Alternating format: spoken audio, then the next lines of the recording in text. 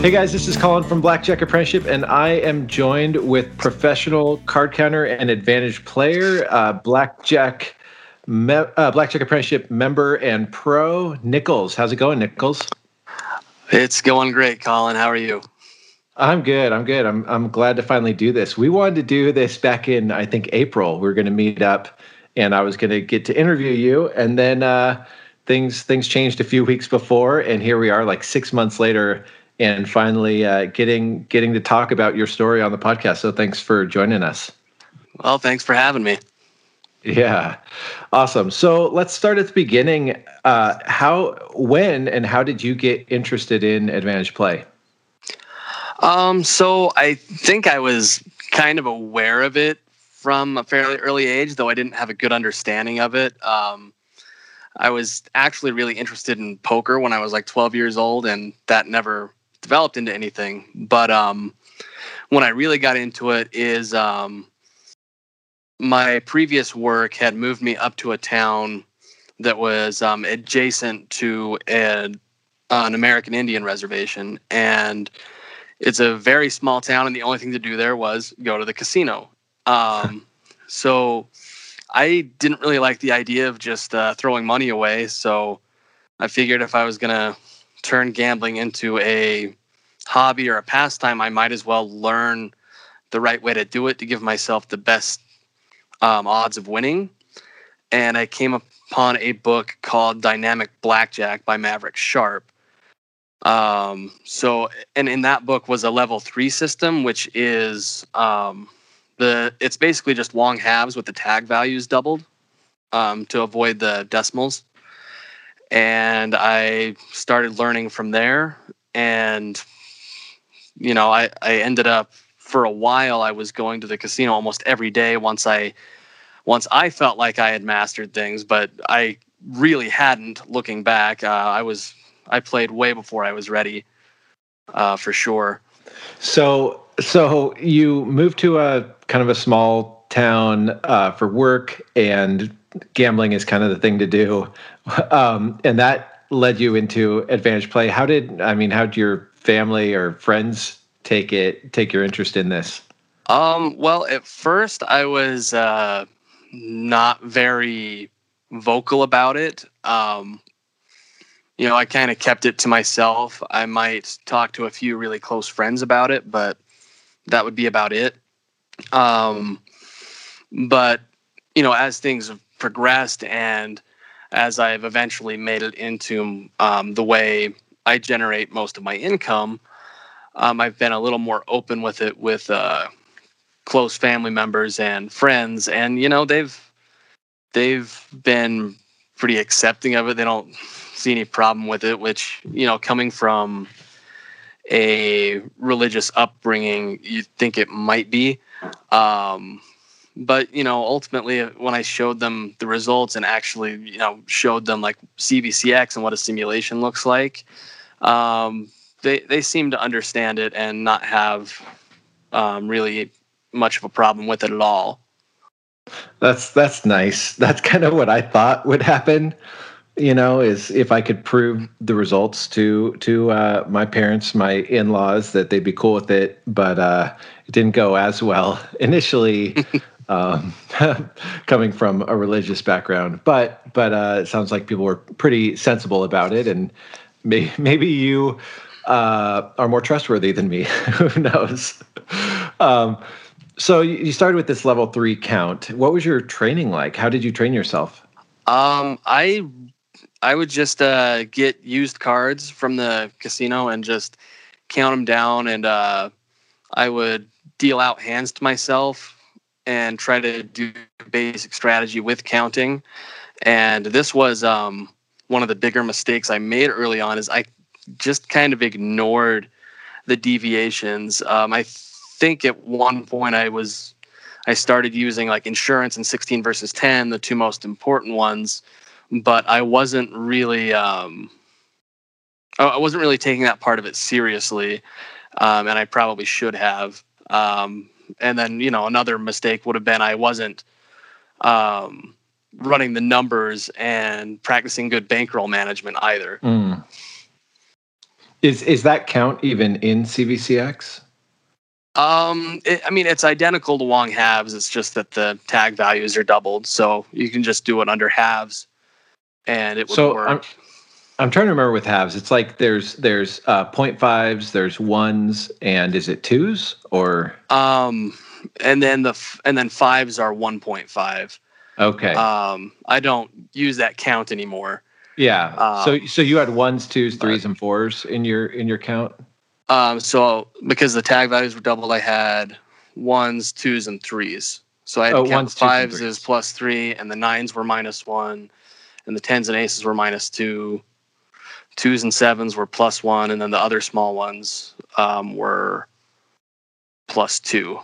Okay. And was did it just take a little while to get through being able to count through a deck quickly with that level 3? It took a long time. I'm not sure I was ever really fast enough. That's a big reason why I ended up switching to high-low. Was I felt like I was taking way too long to count the actual cards. Because with a count like that, like if I have a 5 and I'm trying to cross cancel to count quickly, I need a 9 somewhere to make an odd number with a 10 or an ace, and it wasn't very clean. I'm sure there was a better way to do it, but I didn't know how, so I switched to high-low for simplicity. Yeah, I mean, people have probably heard me say this before, but I don't know how much more EV that count would be than high-low. Maybe 10 or 20% more, but you got to be 10 or 20% slower. Right. Not to mention the mental fatigue, the possibility of making errors, all that stuff. So sure. You switch to high-low. What do you tell people who are asking about learning a more complex count? If they want to do it as some sort of academic exercise, like they just want to challenge themselves with it, that's great. Maybe if they're playing a lot of, maybe if their goals are different, right? Like if they're playing a lot of deeply dealt double deck or maybe even single deck games, and they want to not get kicked out and spread really small and have a high playing efficiency with something like high opt 2 and an ace side count, I can understand that. But if your goal is just to make money and play as many positive EV rounds per hour as possible, something like high-low or KO is probably your best bet. I mean, and Zen seems pretty simple too. I'm sure that one's fine. But that's not where the money is in a more complex count. Yeah, I'd completely agree. The first team I was on, the guy that we teamed up with, he used high-low for shoe games, and he used high op 2 with an ace side count for double deck, and he'd been playing for a long time. But it was like double deck, he was normally playing heads up, and he could manage that count as quickly as was necessary for a pitch game. And it was like, well, it's worth the added, like you said, some added EV, but also just a better correlation and going to get to the long run faster. And I remember Kevin Blackwood, he only played single and double deck games for his entire career, and so he used a more complex count. But it doesn't really, even then, I don't know how worth it's going to be at the end of the day. When you consider it being slower, more mentally fatiguing, all that. But so you started out. What kind of bankroll were you playing off of at the beginning? So as a part-timer, I was not smart about it because I didn't set aside a bankroll, so to speak. I would just kind of go in with whatever my ATM limit was and play off of that. So it was really bad starting out part-time. And I was very lucky as a part-timer though. I'm not 100% sure I was playing a winning game at that point in time, but I was winning. And when I went full-time, I still had a pretty small bankroll for a full-timer. And the only reason I really went full-time was because I had some other things that were not blackjack related with a bigger edge, and I don't think I would have gone full time on a $15,000 bankroll if I was just card counting. Yeah. Okay. So let's back up here. How long was it before you went full time? So I started playing sometime in 2015, and this was before I had actually moved up there, but it was when that move was in the works, and so I was going up there a lot just for work. And then 2016, I was playing a lot, and like the middle of 2017 is when I went full time, and that like it wasn't really a conscious decision to go full time. It was more that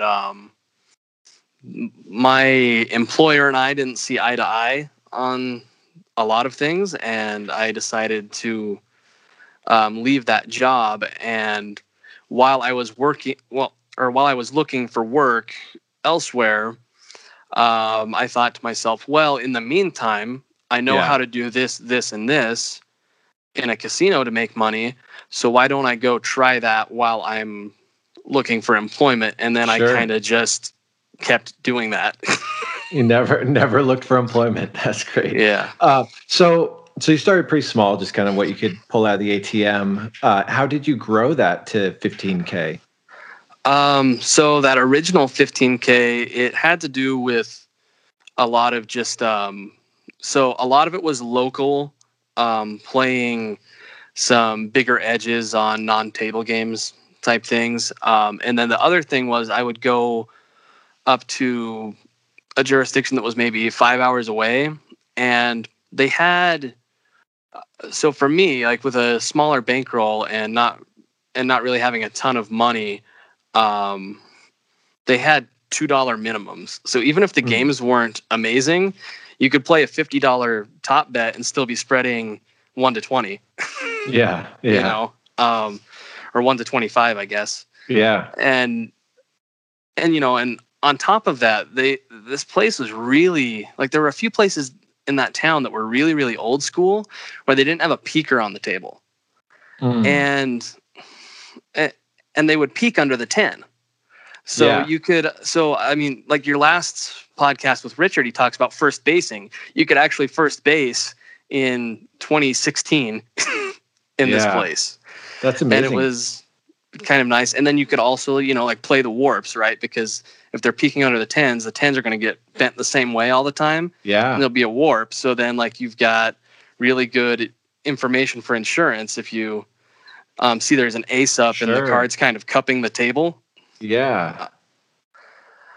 That's interesting. Yeah. So let's, I want to ask a little bit more about that. Well, actually, I want to step back and talk about the $2 games.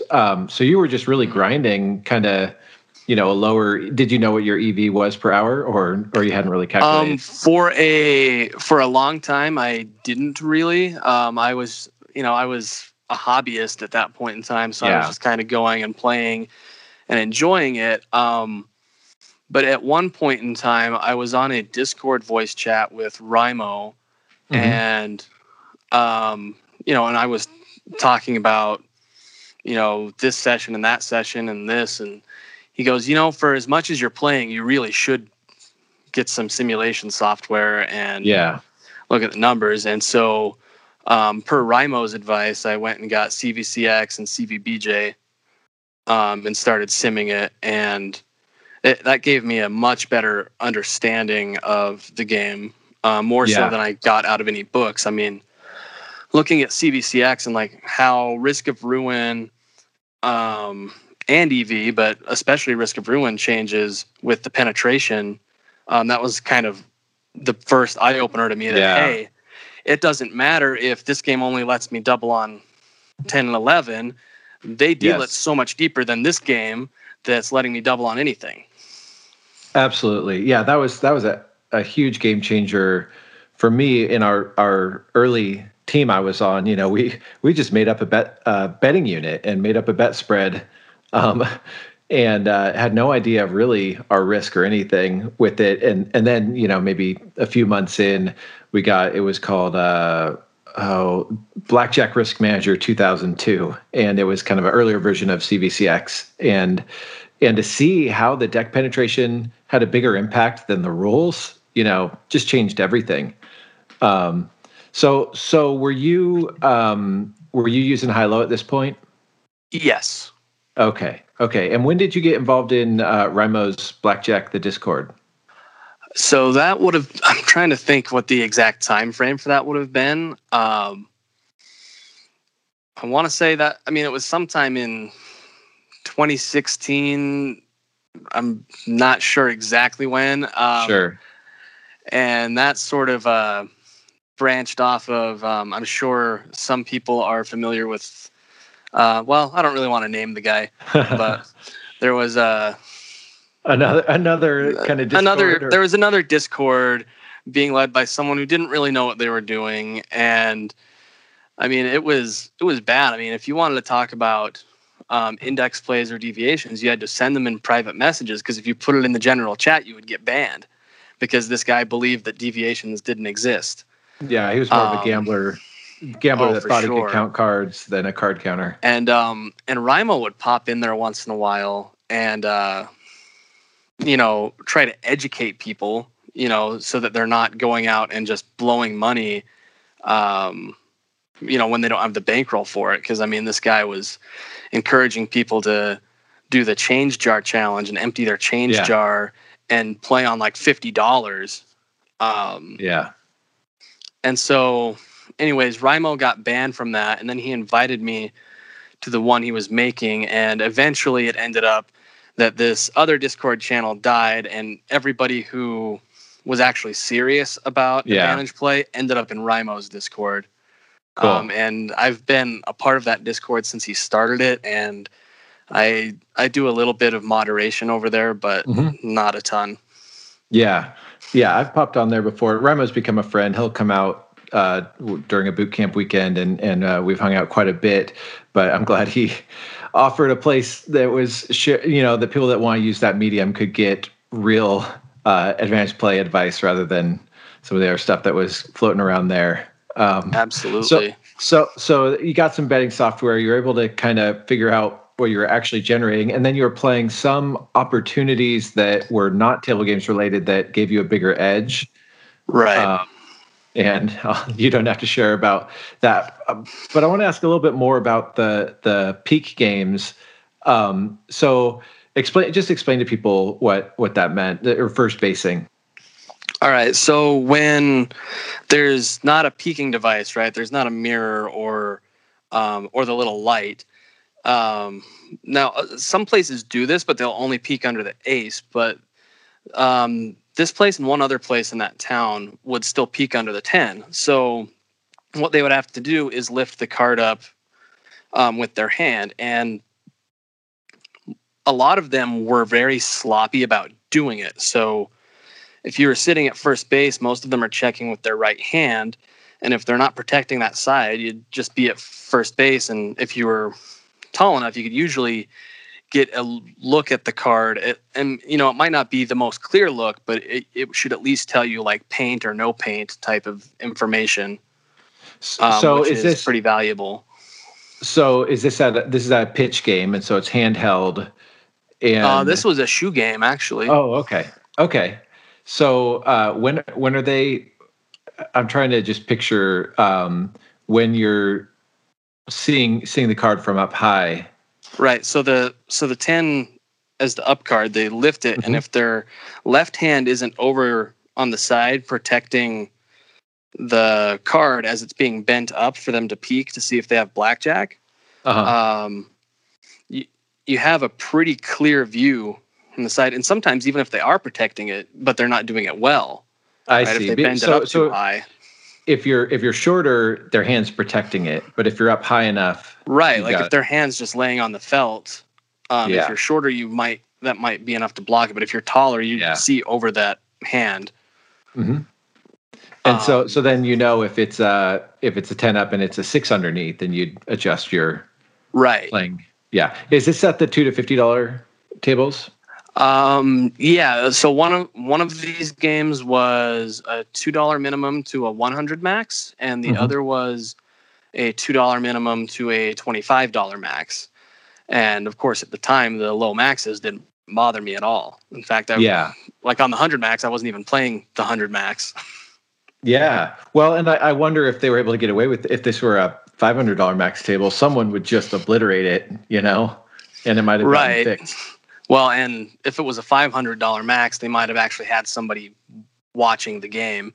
And that was kind of the other weird thing about this place is you would have two dealers, no pit boss anywhere in sight, just two dealers rotating on and off. One of them would be dealing, the other one would be the cocktail waitress. Yeah. Mm-hmm. I mean, it was just silly. Yeah, I've played some places similar to this. It was in another country once that they were peaking, and they might even make a comment. Did you ever have any sort of dealer tells outside of just the cupped cards? Or yeah, there was. This was at the 25 max place, and this dealer, I don't know if she was intentionally trying to help players or if she was. I mean, she seemed a little crazy, like she might just have some sort of mental illness like schizophrenia or something. But she'd peek and sort of under her breath, every now and then you'd catch her saying, "I'm weak." Oh, wow. And so that was kind of a tricky situation because if it's intentional, it's collusion. Yeah. If it's just her like having mental problems, it's her making a mistake in the house, not protecting their game. So that, and then it becomes a tough thing because if you're playing it, you can't tip because if you tip, it looks like collusion. Oh yeah. Mm-hmm. But that one didn't stick around for very long.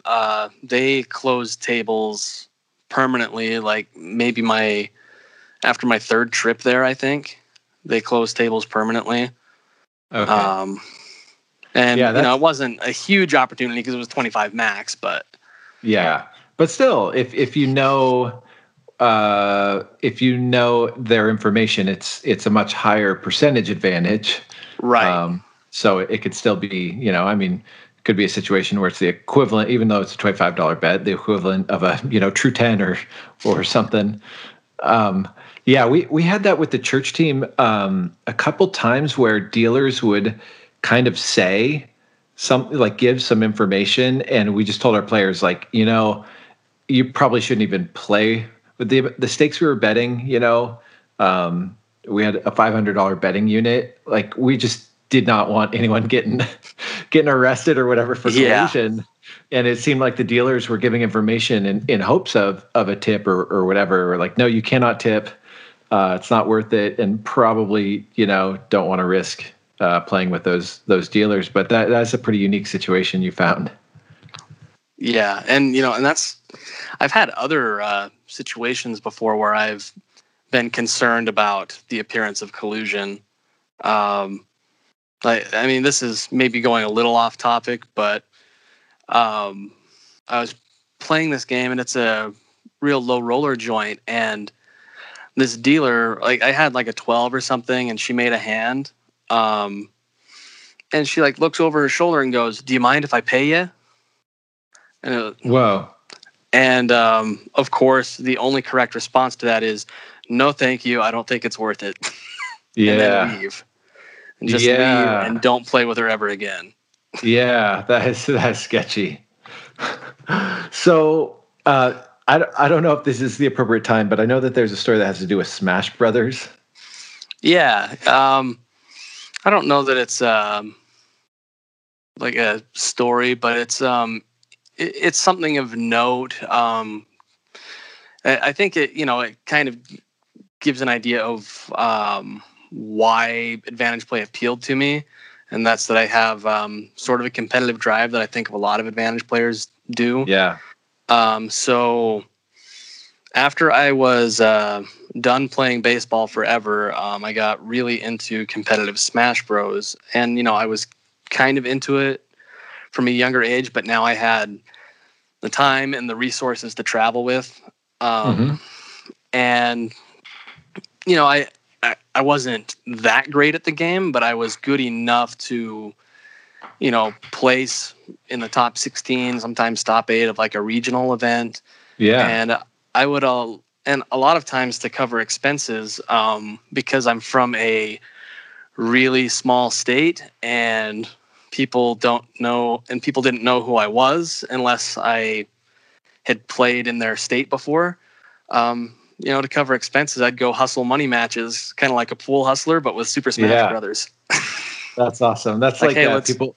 It's like poker tournaments. The people that play the cash games around the poker tournament rather than playing the tournament. Right, exactly. And it wasn't a ton of money because a lot of these guys were college kids who didn't have a ton of money. So it was like $2 here or $5 here, but you could get enough to cover your gas. And then even if you didn't place in the money, you could at least cover your expenses that way. Yeah. So this was before Advantage Play. Yeah. I mean, a little bit when I was a part-timer too. Yeah. But yeah, that was pre-Advantage Play. Okay. I was wondering if that was something you did to grow the bankroll, but it was pre. Yeah. So where'd things go from there? You went full time at around 15K bankroll. You'd moved to high-low. You'd started a network through Blackjack, the Discord, and you had some opportunities beyond just counting that made you feel comfortable really putting a lot of time into your Advantage Play. Where'd things go from there? So one thing that's kind of interesting about my career has been that there's other people who have played more of these types of games than I have, but like most of the older generation players. But as far as like 21st century card counters go, I don't know very many people who have nearly as much time on single deck blackjack games as I do. So I was almost exclusively, if I was card counting, I was playing single deck for a very long period of time, up until maybe September of last year, I think, is when I finally lost the last good single deck in my region. I mean, there's still some single decks I can play. I just have to drive a little further, but yeah. And it wasn't because I was superstitious about multi-deck games or anything. It was just when I came back to my hometown, the nearest casinos to me happened to be some of the last bastion of 3-2 single deck. Yeah. So that's just where I ended up getting a lot of hours. And how did you approach those? Did you use a big bet spread, or were you trying to tread lightly? So what I would do is, there was one market that I was playing pretty small at, because when I looked at it, there were other opportunities there as well. And I could still play the blackjack game at pretty low stakes and still make a decent hourly because it was single deck, double any2, and resplit aces. So if I wanted to play blackjack, I could, and I would try to keep the stakes low enough that I wouldn't lose the property for the other advantage plays that were available. A little bit later on, I started upping my stakes there, and eventually they didn't technically trespass me, but they tried to trespass me. My voicemail box was full, so they never actually read me anything. Yeah, that's fine. But then what I did at a lot of places, though, is I would sort of start out with a smaller spread and get them sort of comfortable with the action, I'd maybe play a half hour to an hour of like 25 to 100 or 25 to 150 or something, so that that would get a lot of black action, checks play. And they would come and they'd see like, a 1-4 spread or a 1-3 spread or whatever. And go, oh, whatever. And then they got really comfortable with me being there. And then either later in the session or later in the day or in the trip or whatever, I would start to make that spread much, much bigger. There was one game where I was playing, I think I was playing a 2x200 max. And then I'd go to 2x3 at, real monsters. And so, and I had them comfortable. I was going there once a month, so everybody kind of knew my name. And if they heard checks play or black action from my table, it was, oh, that's just Nichols. That's just him. That's fine. And so I started opening with one spot of 10. And so it was like a 1-40 spread on a single deck game. And and it lasted a while. I mean, I played that particular place I'm thinking about. I played there one weekend a month for like 2 years. Wow. Before they finally backed me off. Wow. And that game's got to have less than a 0.1 house edge. Yeah, the game I was playing at lower stakes was like a 0.16. The game I was just thinking of was actually a D9 one, which is still 0.2 or something like that. Maybe it's 0.3, and dealt incredibly deep. That's awesome. There's so much value to them just being comfortable with, there's only so much you can do. I talk about just being personable and being natural and comfortable in a casino. Sure. But man, when they just know who you are and are comfortable with you, it just can go so far. They're going to have a breaking point.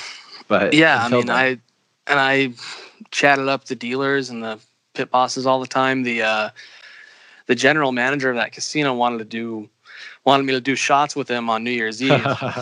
And, he comes over to the table and says, "Hey, you want to go do shots? It's almost midnight." And I looked at him and I went, "Not now, I'm playing," and just looked like the biggest degenerate in the world to him. So, and I had an interesting rapport with the dealers there too. I think a lot of them knew what was going on, the dealers at least. Okay. Not I wouldn't say most, but I mean more than most casinos. And this is one of the very few situations where I think tipping is a good idea. And this is how I would approach tipping there. They'd get down to like 18 cards or something in their hand. And normally that would be a point where they would shuffle. But they would get down there, and if the count was positive, I'd throw like a $1 chip or maybe $2 chips out there to bet for them. And if they pulled the discards and shuffled, I'd look them in the eye, reach out and grab the bet back. Yeah. And so so without having to say anything, it kind of trained them to, when they get to that point in the deck, ask me, "Do you want another round or do you want me to shuffle?" Yeah. So when it was getting to that depth, I was getting the extra round with, maybe 2 or 3 dealers on on like the swing shift, where if that dealer was at the table with the last third of the deck, I was always getting the extra round with a positive count, and I was never getting the extra round with a negative count, because they would ask me every time they got to that point. Yep. That's awesome. Yeah. And if you got like a true 4, true 5, and you're betting, $300, that hand's worth $7-8 to you. If you can get them, you can give up $1 or $2 here and there to make an extra, 8 when you want it, and avoid having to, pay rent on those hands when it's not positive. It's a win-win. Mm-hmm. So what are some of the other kind of unique games that you've found maybe around this time?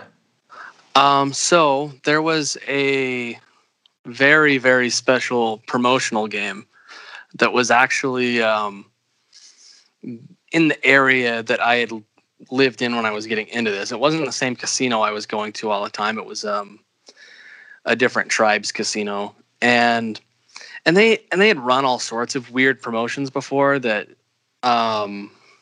were, it was positive off the top, but it wasn't worth as much. Mm-hmm. Like they had this thing where they were paying 5-card 21s $50, and it was regardless of your bet. They would pay you that, and then they had, and they would pay like 777s and stuff too. But that's not that frequent. No. So yeah. But on the 5-card 21s, it was only a $5 table. So I had somebody, I think he went by Coop on Blackjack the Discord. He's not really active now. He ran some sort of sim on his own software for it, just because he was interested in it. And turns out it was worth $5 an hour to just sit there and play basic strategy. So as a part-timer, I did that a lot. But they had this other promotion that was a lot more valuable. They called it, well, I don't want to call it I don't want to give the exact name of it in case they ever bring tables back, but they would put jokers in the shoe. In the 6-deck shoe, they would put 4 jokers in, and on the double deck game, they would put 2 jokers in. And they would do this whenever they ran the promotion. It was 1 day a week for 8 hours, I think it was. Maybe it was only 5 hours. But anyways, they'd run it for that shift once a week. And the jokers were automatic winners. Oh, wow. Yeah. I think a lot of people have, like, if you've done some reading, like into like Stanford Wong's basic blackjack book and some other ones, you'll see some like Joker's Wild promos, but never jokers are an automatic winner. Yeah. And when the dealer got a joker, it just got burned. Yeah. So this and the way they did it was kind of interesting, because like if you got a joker, you got, not only did you win your hand, but you got entered into a drawing, and they would write your name on that joker, put it in the drawing box. So after then you had less jokers until all the jokers were gone. Oh, I see. So on the 6-deck, that could take a while. But I had someone else involved in that play with me. And I told him I was probably going to tell this story, and he was fine with me giving his handle, Sparrowhawk. Uh-huh. I had called him when they were bringing this promotion back, because they ran it once a long time ago when I was really, really new and didn't have a lot of money. And now, I had the money. I could just go in and bet table max and not worry about it. So I called him, and he drove out and helped me. And the interesting thing was their shuffling machine, I don't know if it was an older model or what, but it couldn't handle jokers. It would not shuffle the cards. So they had to hand shuffle it, which they didn't normally do. So their shuffle was really weak. And so on the 6-deck game, Sparrowhawk would watch where they plugged in the new jokers and then follow them through the shuffle and cut right to them. So we got them out a lot quicker. Now, on the double deck game, which was a bigger edge off the top because it was 2 jokers, so it was 1 joker per deck. The 2 jokers would come out, and the dealer would break down to shuffle without getting the new jokers. So if you waited for them to break down the cards into like the 4 half decks, and then said, "Wait, we need jokers," they would call the floor to get jokers. The floor would come over, bring 2 new jokers. And instead of like stacking them back in the discards and then plugging the jokers, they would set 1 on top of this half deck, 1 on top of this half deck, and then riffle them together. Wow. And then strip it to the bottom. So you knew every time they brought in new jokers, the 2 jokers were going to be at the very bottom. So you just cut to the bottom, joker, bet table minimum until the shuffle, and rinse and repeat. Wow. That's did you calculate what the edge was on that? So just with the jokers, it was something like, we didn't get an exact edge. We kind of approximated based on what we had read about the value of a wild joker. Yeah.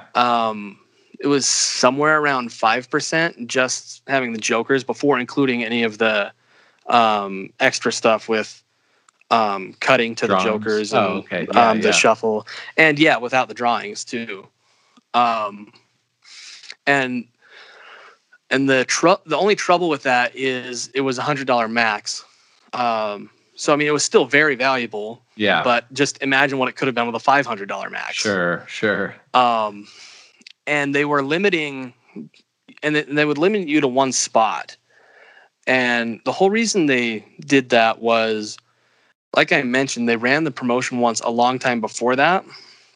And at that time, I was still really new.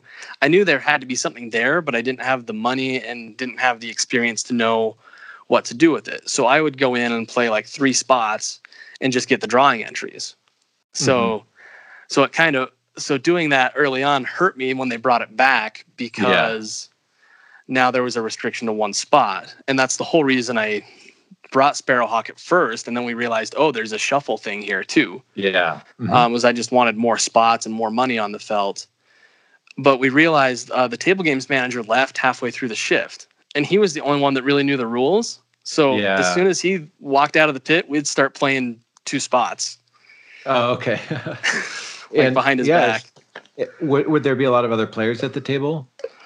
Some weeks there were, and some weeks there weren't. Okay. In fact, there was another card counter there once, and he was like completely oblivious to the promotion. He was just counting the cards. Like, he was taking insurance at the right times and raising his bet with the count, but just didn't seem to realize that the jokers gave him an edge off the top. Yeah. Well, I was that card counter early in my career, you know. How'd you guys do at that game? We did really well. Sparrowhawk was there for the first 2 weeks, and then he had to go back to where he was living at the time for whatever reason. And so I played it solo the next 2 weeks. And what's interesting is, you know, they took some countermeasures against us, but they didn't really understand why we were winning at all. Yeah. The first thing they did was they got a lot stricter about the 1 spot thing. That was okay. You know, it was still plus EV by a long shot. It was still a great game. And then after that, they thought that we must be counting, and they had people like come count us down, which the interesting thing was I actually was counting. Yeah. And it was because if someone was evaluating me, it would be pretty apparent if I just dropped my bet every time the jokers came out. Yeah. But if the count was still positive, I could leave the big bet out there, and then and that threw them off the scent of the joker thing. Yeah. So, you know, they see me splitting 10s, but I'm flat betting, and they go, oh, well, whatever, he's flat betting. What? Yeah. And you know, so they didn't find anything there. And then they decided, well, it must be this double after split and double any 2 stuff. So now the double deck had already been changed to 10-11 only and no DAS, and that was kind of because of me before this promotion. Mm-hmm. But they changed the 6 deck to double 10-11 only and no double after split, which made the locals very upset. Yeah. And still didn't protect them. Yeah.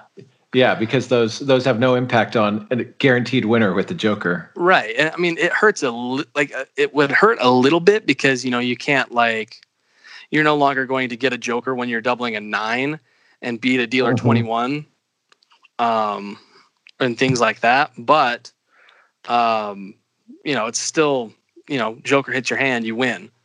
Yeah. So it came to an end after about a month.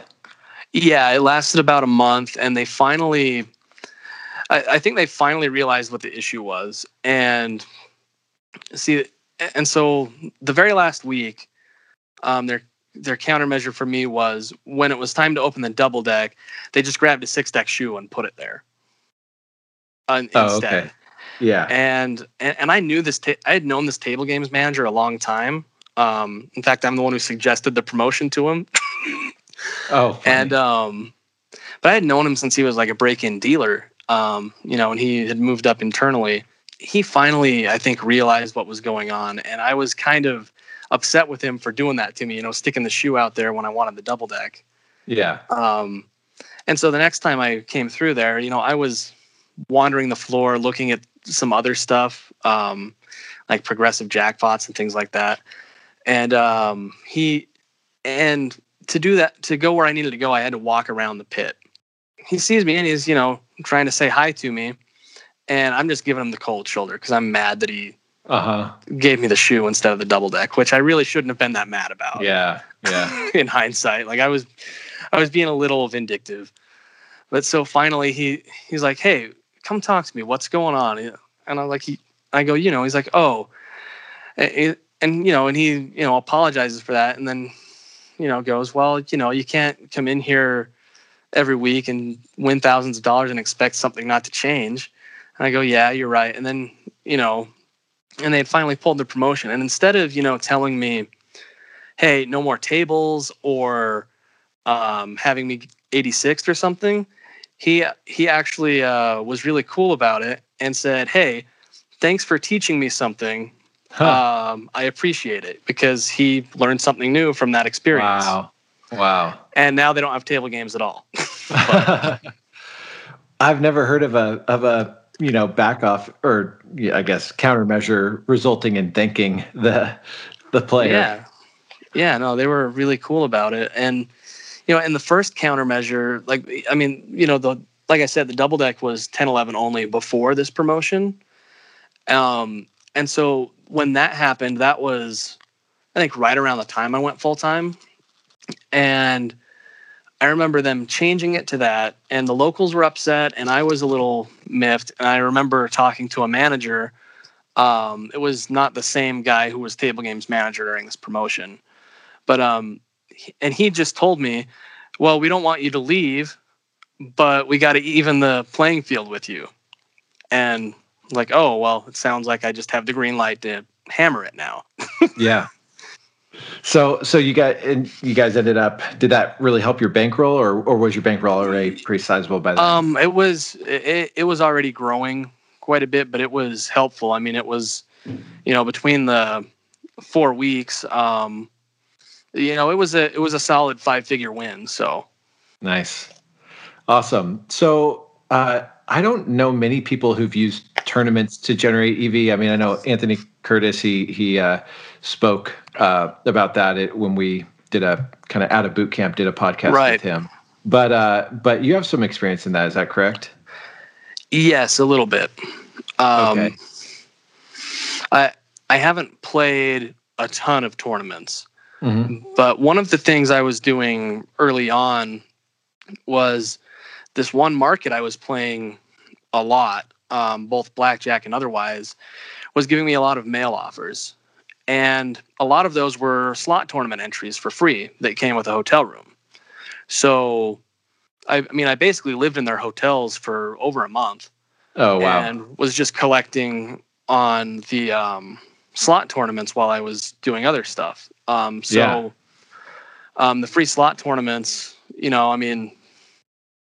there's no risk to it. They comp it. You just go in and mash the button, and that's free. And then they gave me a few blackjack tournament entries too. Unfortunately, I never won anything in either of them. I would get to like the semifinal table and have something really bizarre happen and lose. But yeah. Did you train for those, or read any books, or? Yeah. I know I read a little bit of Stanford Wong's book on tournament strategy, but a lot of the information I was getting was from old forum posts, I think on Blackjack Info from Ken Smith. Yes. He's a big tournament guy. He has some ebooks.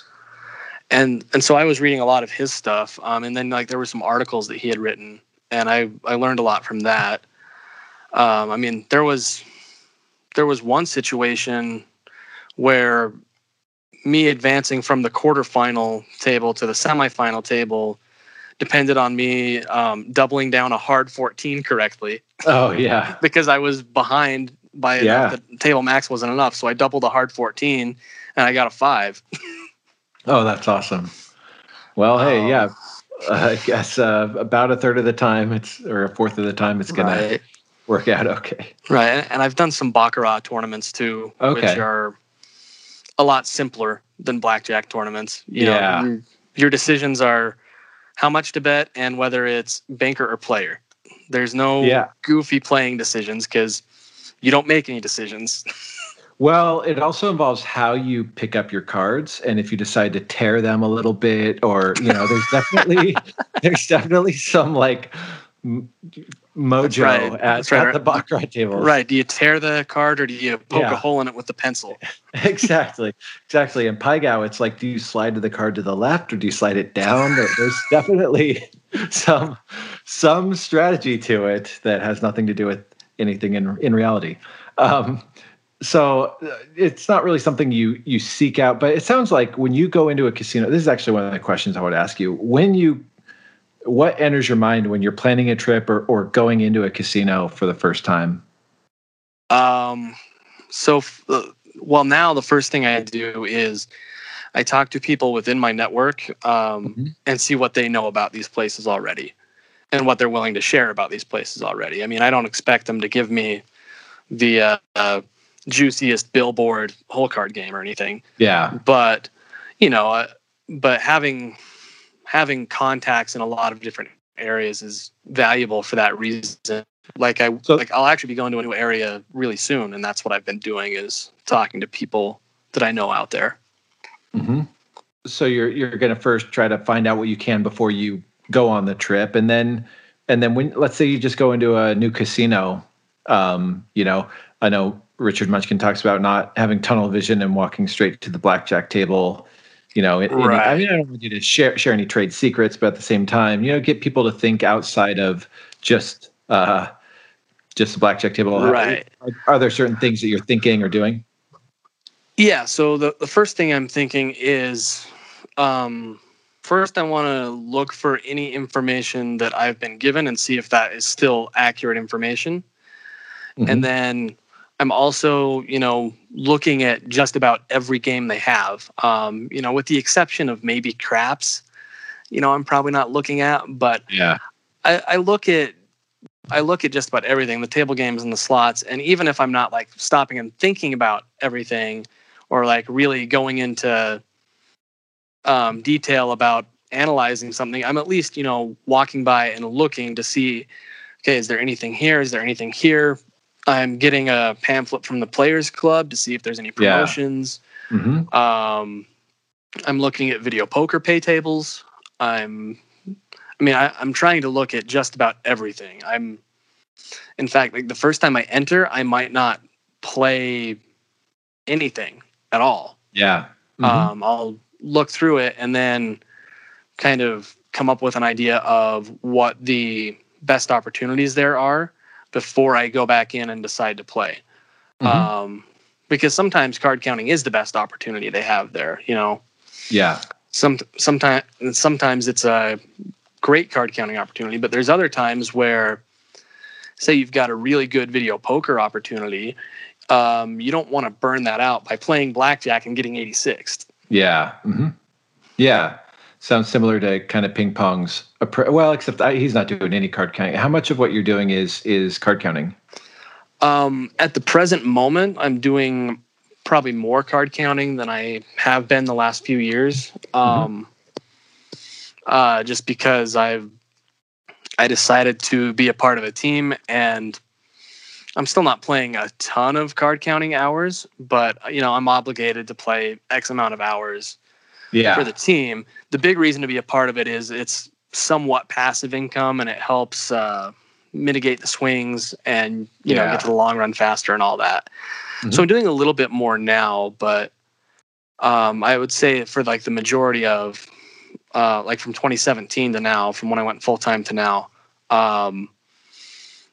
card counting's been probably less than 50%, but more than 30% of what I do. And for the first couple of years, it was probably 90% of what you're doing. Yeah, like as a part timer, that was the only thing I knew how to do. Yeah, for a while, until I learned a couple other things. Cool. And you were a part of the group that played the 5-card Charlie game that Stan Podolak mentioned this.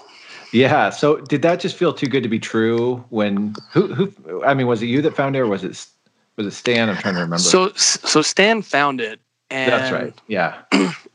Interestingly enough, I knew the strategy from playing a game with 6-card Charlie, which, 6-card Charlie is not enough to give you an edge off of the top. 5-card Charlie is. And so I already kind of knew the strategy, and he messaged the group and was like, hey, this is a thing that's happening. What do I need to do? What is the best way to approach this? And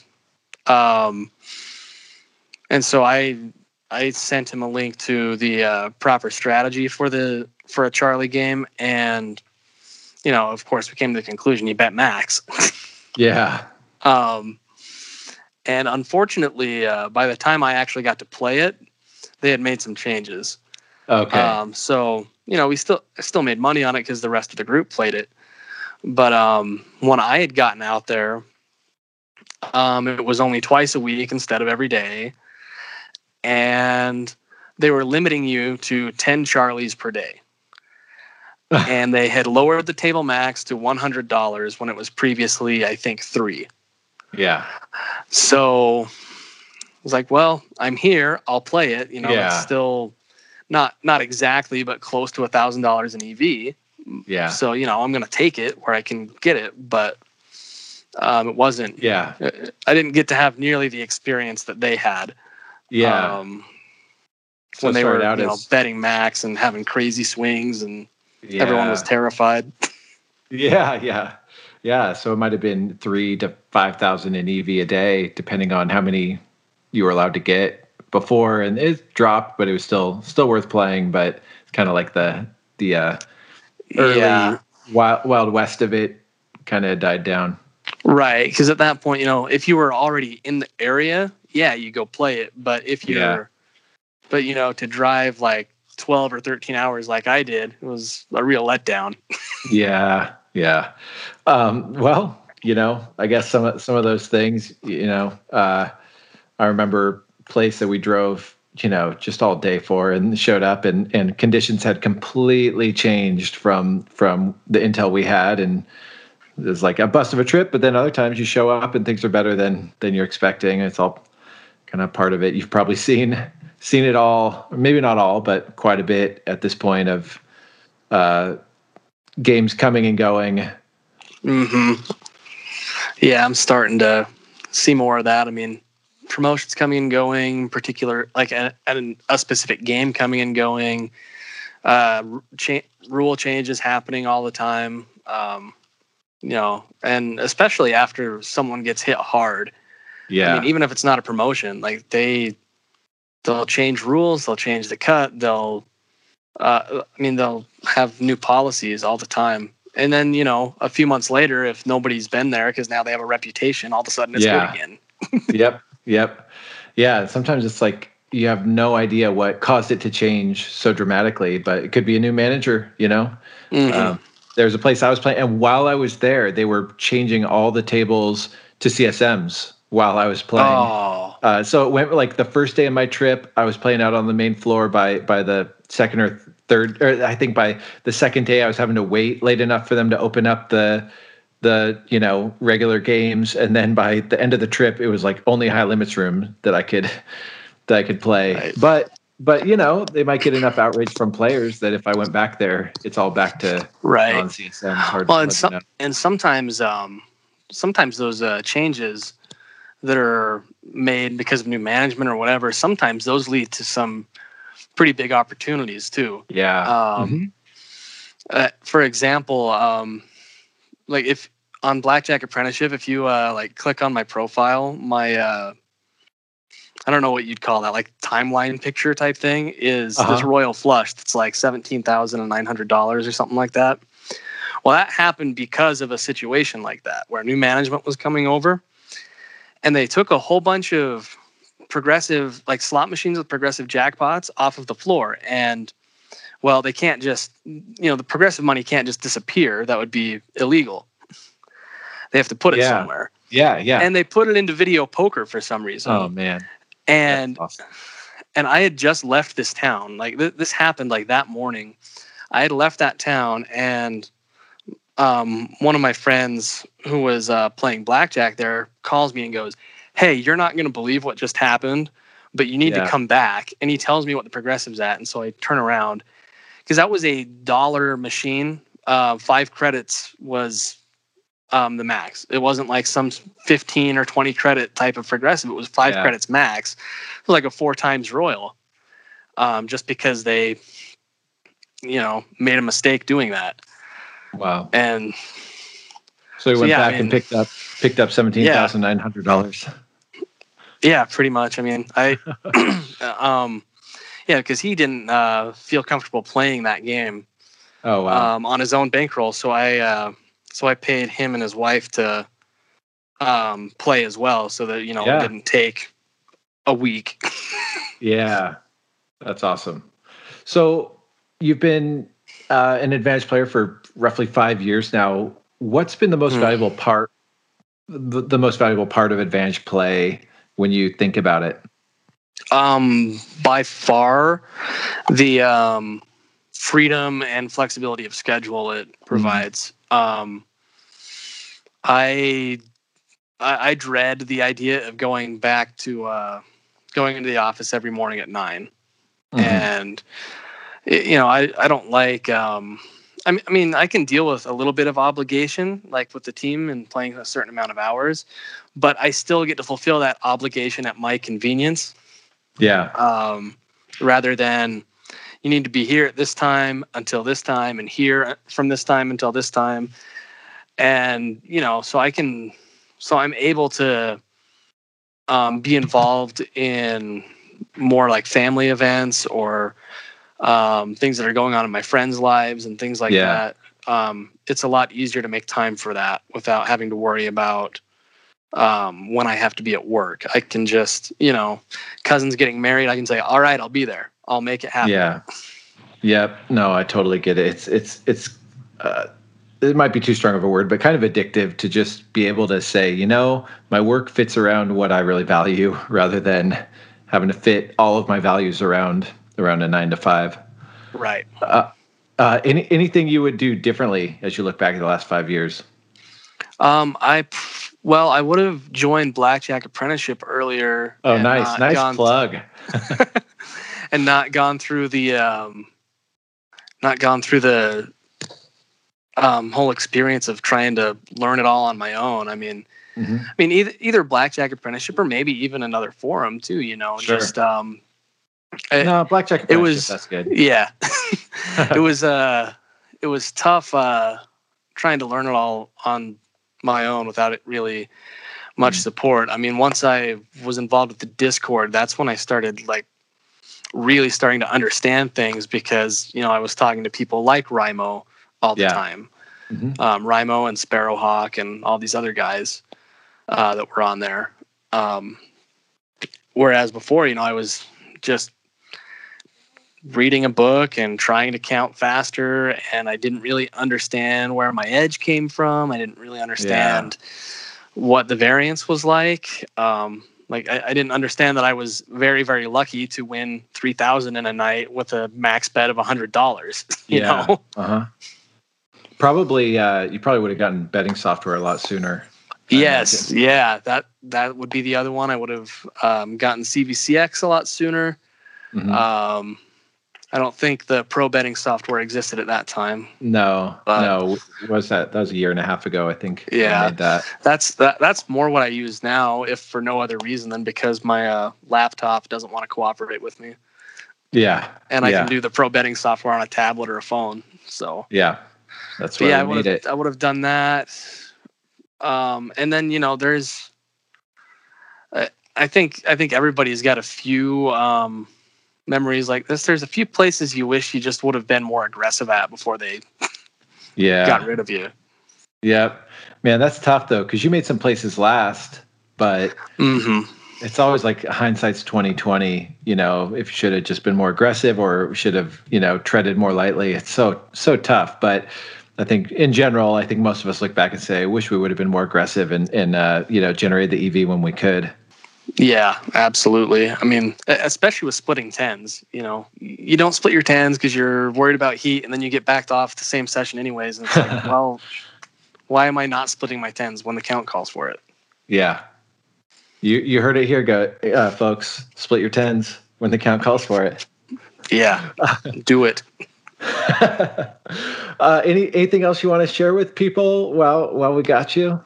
I don't really have anything in particular, like a story or anything to share. I mean, I don't have good back off stories because they've all been polite. Well, that's nobody wants nice. Nobody wants to hear bad beat stories. I guess what I will say though is, keep your eyes open to other opportunities.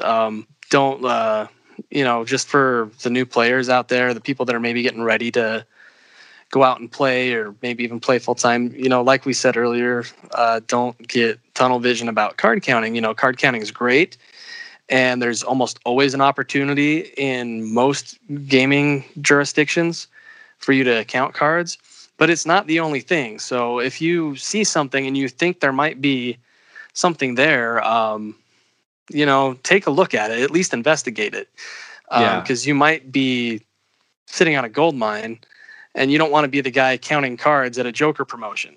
Yes. That's a good point. There actually was a very, very similar thing that happened, I don't know, maybe 6 or 9 months ago that it almost combines two of your stories. But there was a casino closing down and they had to pay out all of their jackpot money. It was changing ownership, and they had to give back to the players all this progressive or whatever it was. Sure. And so they came up with all these ways to give it back. It was like if you got a certain kind of blackjack, maybe it was like a hearts blackjack, you got automatically paid at the blackjack table. If you were at, baccarat, it had to do with some sort of hand or whatever. They came up with all these things, and I couldn't play it. I had something else going on. And so I told a couple friends, because I figure if someone's going to take the money, I want it to be people I know. And they're crushing this promotional thing for hundreds of dollars an hour. And actually someone, a card counter that had been at a recent boot camp walked in, went straight to the blackjack table, sat down, recognized that one of the persons playing it, because it was someone that helped put on the boot camp, and never was curious about what the person was doing. He just started counting cards there. And there's things plastered all around the casino saying, like all these payouts you get for these different hands at different games. And it was just like, walked past thousands and thousands of dollars worth of EV to just sit down and count cards. And so you got to just have your... That reminds me, earlier you asked like what my approach was when I'm walking through a casino for the first time. And actually that's you just reminded me. One thing I like to do is if I see somebody betting more than the average customer, and usually it doesn't take that long to figure out whether they're an advantage player or not. But I almost always stop and watch to see what they're doing, to see if, if they're an advantage player and I need to like stay away from them, like while they're playing, or two, if there's another angle there, I want to know what it is. Yeah. So I'll kind of sit back and observe. And generally speaking, an advantage player in a casino is going to be betting more money than the average patron there, especially in these small towns. So that's one of the things I kind of look for. And then, the other tells, like having a bunch of cash and old cargo shorts and stuff like that. But, or having like a chip inventory that's like a bunch of reds and greens that aren't colored up. Like that's usually a good sign too. Yeah. And so I'll like look for those kind of things and see if someone else is playing another angle. But I think what you had said about sharing that opportunity with a couple other people is another important thing to note for newer players is your network is so valuable. Yeah. It's incredibly valuable. So if you get a situation like that where you've got something really good and you can't play it, let someone else have that one, and they might, send something your way down the line. Yes. Or, they might even give you a cut of their action on it. Yep. In which case you get some EV instead of no EV. And so really, it's a good idea to work on developing a network. You don't have to like give out every play that you have to somebody and tell them all of your secret games, but at least being helpful in some regard, like whether it's pointing someone in the right direction if they're newer, or maybe giving some intel about a count game and someone's going somewhere, whatever you can do to try to just get people that you trust. Because then in the future, you guys end up sharing information back and forth all the time. And say you live on the West Coast and the other person lives on the East Coast. How else were you going to get intel about Atlantic City or Pennsylvania if you weren't talking to somebody over there already? Yeah. No, absolutely. I think people need to have the attitude of paying it forward rather than waiting to be paid back. You know, Right. it's gonna benefit you more. And don't be short-sighted and just think about, the dollars you can make today. Think about, the value of a valuable network over a career, what that's going to do for you. That's awesome. Cool. Well, any I guess people can ask you on the forum if they have follow-up questions. You cool with that? Yeah, ask me if it's about blackjack. Go ahead and ask on the forum. If it's about other stuff, go ahead and send me a private message. I can't promise you that I'll answer the question to your satisfaction, but I can at least try to point you in the right direction, or something of that nature. Well, people should just understand that in general. We're in a business that does involve a level of keeping some things close to the chest. But you've been, for people who don't know, Nichols it helps moderate our forum. He's been incredibly generous and valuable as a forum moderator, and people have been clamoring for this podcast for a long time. I just know there's going to be some people that probably had a question that I didn't get to, but you're not going to give up your secret game to everybody, as I wouldn't expect people to do. Well, maybe if you've got a secret game for me, I'll share a secret game. That's right. You. That's right. Pay it forward, folks. Awesome. Well, thanks so much for spending this time to share about your story. And you guys can ask Nichols follow-up questions on the forum when I post this on there. And if you have any other questions, you could ask them, whether it's related or at Nichols or not, just on the forum at Blackjack Apprenticeship. And we'll catch you guys next time.